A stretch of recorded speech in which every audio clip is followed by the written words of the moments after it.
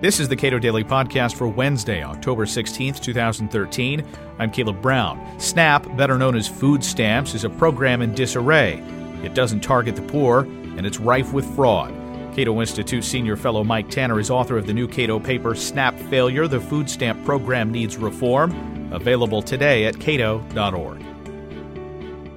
Well, SNAP, the Supplemental Nutrition Assistance Program, is the program that used to be known as food stamps. And it is the primary nutrition program that the federal government has, although they have some 24 food assistance programs. Today it covers about 48 million Americans. About 1 out of every 6 million Americans is on the program. And the cost is just under $80 billion a year. What is the argument about it right now? Clearly, Republicans want to cut it, but do they want to do anything substantive with the program? Well, food stamps is a little bit unusual as a program. It has some characteristics of an entitlement program, and also it is an appropriation program. It is usually authorized as part of the Farm Bill. It's been this unholy alliance of farm state Republicans and urban Democrats that get together every 5 years and expand the program. And Farm Bill is up for reauthorization again, so they're debating the size of the program.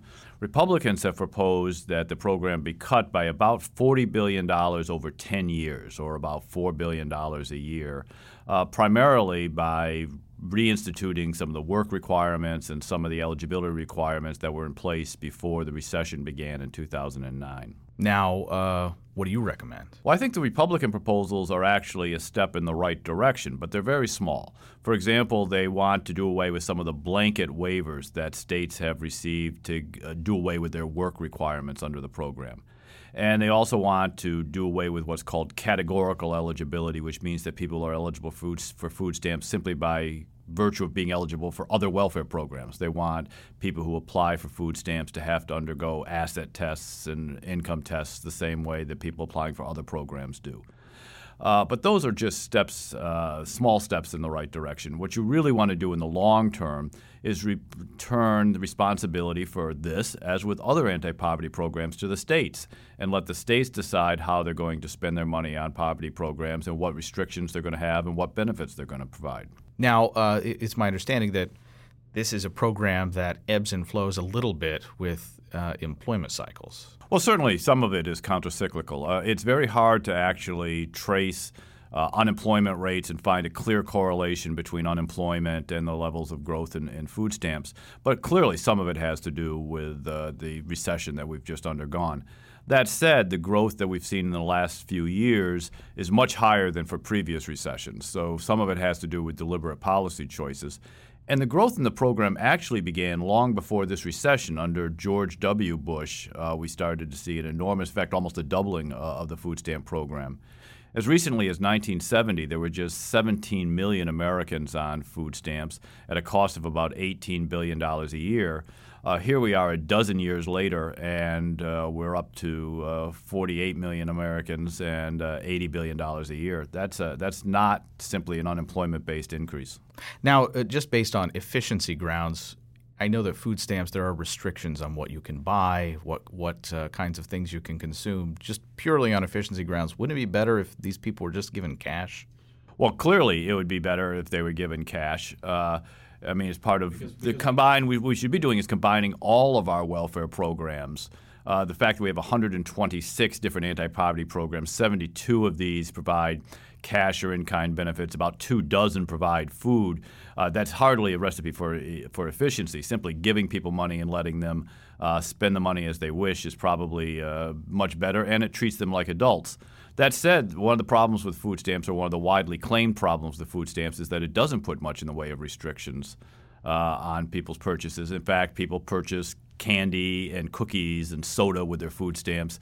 That may be one of the reasons why studies have found that it doesn't do much in terms of improving nutrition. The academic literature really suggests there's no link between receiving food stamps and nutrition, or for that matter, food and hunger. What's called food insecurity doesn't seem to go down with receipt of food stamps. What would transitioning these programs away from the federal government and to states, What does that look like? Probably in some form of a block grant, much the way they did with TANF, what used to be AFDC, Aid for Families with Dependent Children. The cash welfare program, states received a specific amount, and then were given a great deal of leeway in terms of how they spent that money. They could spend more money, for example, on job training programs and less money on cash benefits. The similar thing should be put in place for the food stamp program. Now, this was tried in the mid-'90s with welfare, was it not? Well, that's exactly right. This is the welfare is simply the model for it. The problem was welfare reform didn't go far enough. It only handled 4 programs out of all the many anti-poverty programs the federal government has. And once they established a block grant with federal strings, they then didn't continue that shift down to the states, allowing them to determine how much they're going to spend, essentially. So part of this program, if I understand you correctly, ought to be phasing out the block grants entirely? Well, in the long term, there's no efficiency that says that the state sends money to Washington, Washington takes a cut off the top and then sends it back to the states with strings attached. Why not simply leave that money in the states to begin with and let what Brandeis called the laboratories of democracy experiment. Some states may want to put more money into food programs and less into other cash programs. Some may want to just give them cash. Some may want to have work requirements. Some don't. Let's see what happens. Mike Tanner is author of the new Cato paper, SNAP Failure, The Food Stamp Program Needs Reform. You can get your copy today at cato.org.